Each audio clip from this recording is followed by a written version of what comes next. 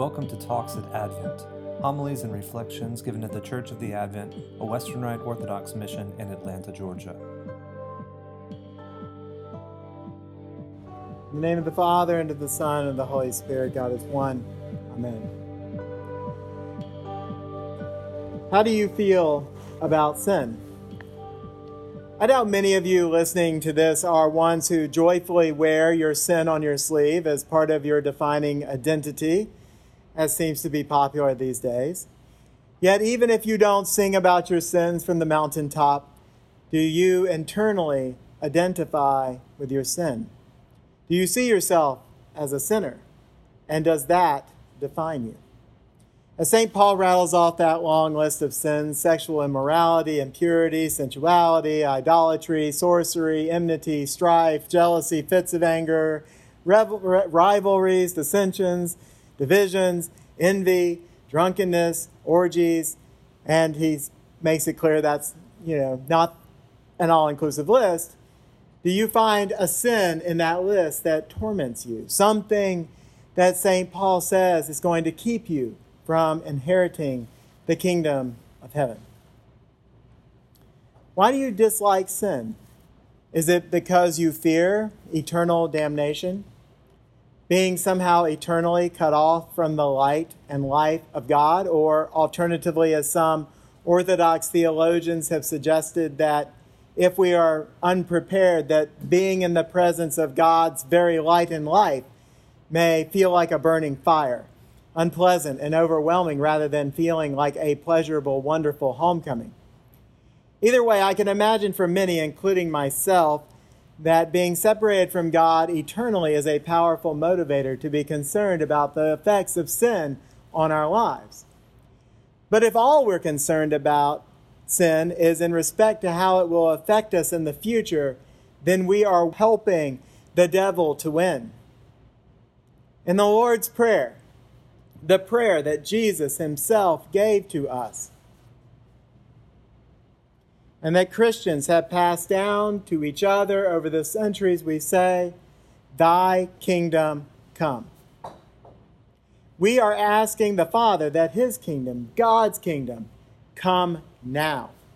When we say "Thy kingdom come," we aren't asking that the apocalypse happens today. For just after that, we say, "Thy will be done on earth as it is in heaven." We are asking that God's kingdom be made present in the here and the now, not in some future time, although we're asking that too.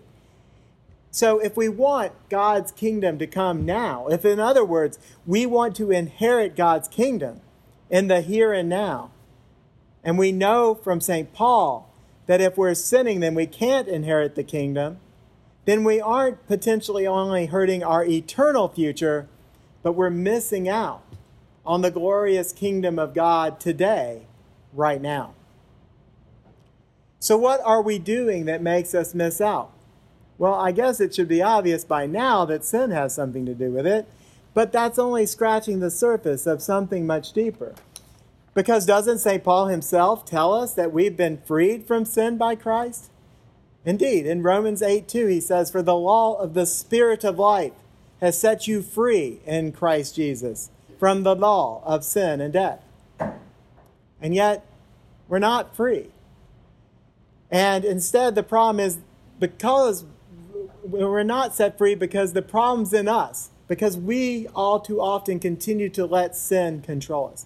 How do we let sin control us?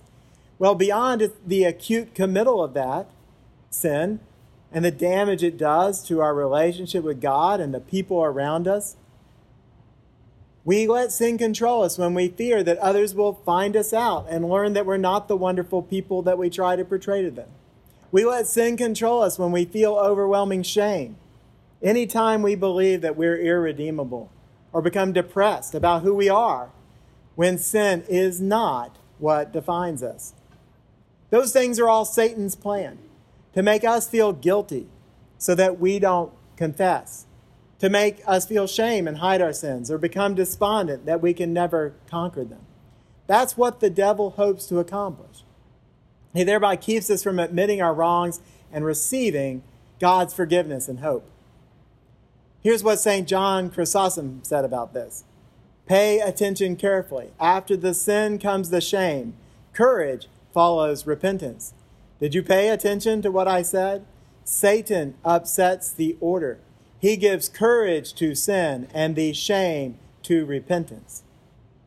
So it is a clear part of our battle to turn everything on its head and not allow Satan the victory. We must not allow shame or despondency to keep us from bringing our sin to the light where it can be destroyed. But how do we do this? Well, we must follow, as we noted St. Paul in Romans 8:2, to follow the law of the Spirit of life, by which St. Paul tells us that we have been set free in Christ Jesus from the law of sin and death. Or as St. Paul tells us today, we must walk in the Spirit. That's what he says right before he rattles off that long list of offenses. So how do we accomplish that? How do we walk in the Spirit and follow the law of the Spirit? To do so, we have to turn our lives on their heads. What we are hearing is that we must stop focusing on the sin. I'm not saying we should ignore the sin, but we need to put first things first.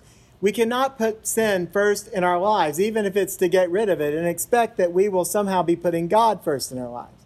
Even if we think we are just putting that sin first in our lives so that we can merely focus on destroying it, we are not approaching the problem in the right way. We must stop thinking of ourselves only as dust that shall return to dust. We are also the dust that God himself breathed life into to create us in his likeness and image. So we must start by appreciating that image and likeness to God within us. We need to focus on that. We need to nourish that likeness and image. When we begin to appreciate the beauty of God in ourselves, we will no longer be ashamed of our sin. When we appreciate the image of God in ourselves, we will no longer be despondent. When we appreciate our likeness to God, we will not be afraid to bring even our worst parts into that light. When we do this, we will be starting from the place that St. Paul is asking us to start from today.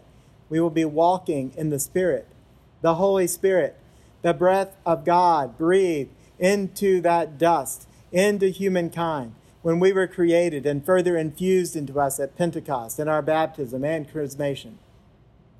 It's time for us to begin to walk as the sons and daughters of God that we were created to be. When we do this, we will no longer identify with the dirt where Satan crawls on his belly and eats of the dust all the days of his life. We will identify with the light and liberty of God. Yes, we are still dust, and to dust we shall return, but our perspective has changed.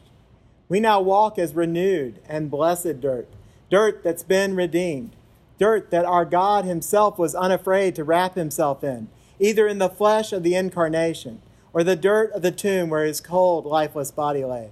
Dirt that, like his dirt, will be raised again. Dirt that will be renewed and recreated. Rich dirt upon which the word of God will fall and produce 100, 60, or 30-fold. Rich soil that will one day give back more than it had been given in the very presence of God.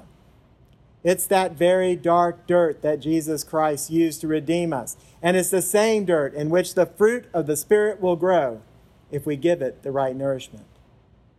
This is such good news. That is the promise of God. And we see it not just in St. Paul's words or in Jesus' words, but in Jesus' actions too. Today, in the gospel passage, Jesus encounters 10 lepers, terribly disfigured by their disease as their flesh loses sensation, gets injured from just ordinary life. It becomes infected, is rotting away. The stench would have been revolting. That's why they stand afar off. Leading those afflicted by leprosy to be socially outcast, to be treated like dirt by everyone. And yet Jesus approaches them with respect and love. And when they cry out, as we do at every Mass, Jesus, Master, have mercy on us, Kyrie eleison, he says for them to go show themselves to the priests. In that moment, they must make a choice. Outwardly, nothing has changed. Perhaps they're skeptical. Perhaps they think these are just pleasantries from Jesus, a mere sort of kindness with no real effect. a way of Jesus expressing his sympathy. Yet it is instead a call for them to walk in the Spirit, to walk in faith towards a renewed and restored life. But will they? For these people afflicted with leprosy, they have every reason to be despondent, every reason to be depressed, to see their disease as a consequence of something they had done to hurt someone else, and that they should do nothing, for there's no hope for them. They had every reason to doubt they were worth loving, to doubt they were worth redemption, to doubt that there was any hope. But remarkably, every one of them listened and took that action to go and show themselves to the priest. And along the way, they were healed. And the one who likely thought himself the most abased, the one who most of Jesus' fellow Jews would have thought was indeed no better than dirt, the Samaritan, was the only one who turned back to thank God. Brothers and sisters, look around. We are all sitting in our empire of dirt. Jesus is calling us to show ourselves to the priest and heal our rotting and stinking flesh. Will we be able to stand up and go? Will we be able to walk in the Spirit? Or will we continue to identify with the dirt? I pray that we will stop identifying with that dirt, stop identifying with our sin, identifying with Adam and Eve. Instead, identify with our redeemed and resurrected dirt, our post-resurrection bodies that are redeemed and restored by Christ, that has turned that dust into that which will nourish the plant that will grow into the fruit of the Spirit, and that we will identify the image and likeness of the Holy Spirit and Jesus Christ our Lord within us. For this is God's kingdom come. His will be done on earth as it is in heaven, here and now. You, my brothers and sisters, are God's sons and daughters. You are wonderful. You are beautiful. Jesus sees through that veneer of dirt right to the core of his own beautiful image which he endowed you with and has been fighting to restore you to ever since. He has not and does not ever want you to be defined by your sin. He wants you, as he created you, to be defined by him instead. So now go forth and live such. Go forth and walk in the Spirit. See yourselves as the children of God that you are. When you do, that old dirt will fall away and the image of God will be revealed. You are dust, and to dust you shall return. But I pray you won't return as the same dust you started as, but as a sanctified, renewed soil that has given strong root to God's Spirit, bearing fruit all around you in God's kingdom in the here and now, saving you not only for all eternity, but that today, tomorrow, and for all the days of your life, you will already be experiencing the joy and warmth of the wedding feast in the kingdom of heaven. Amen.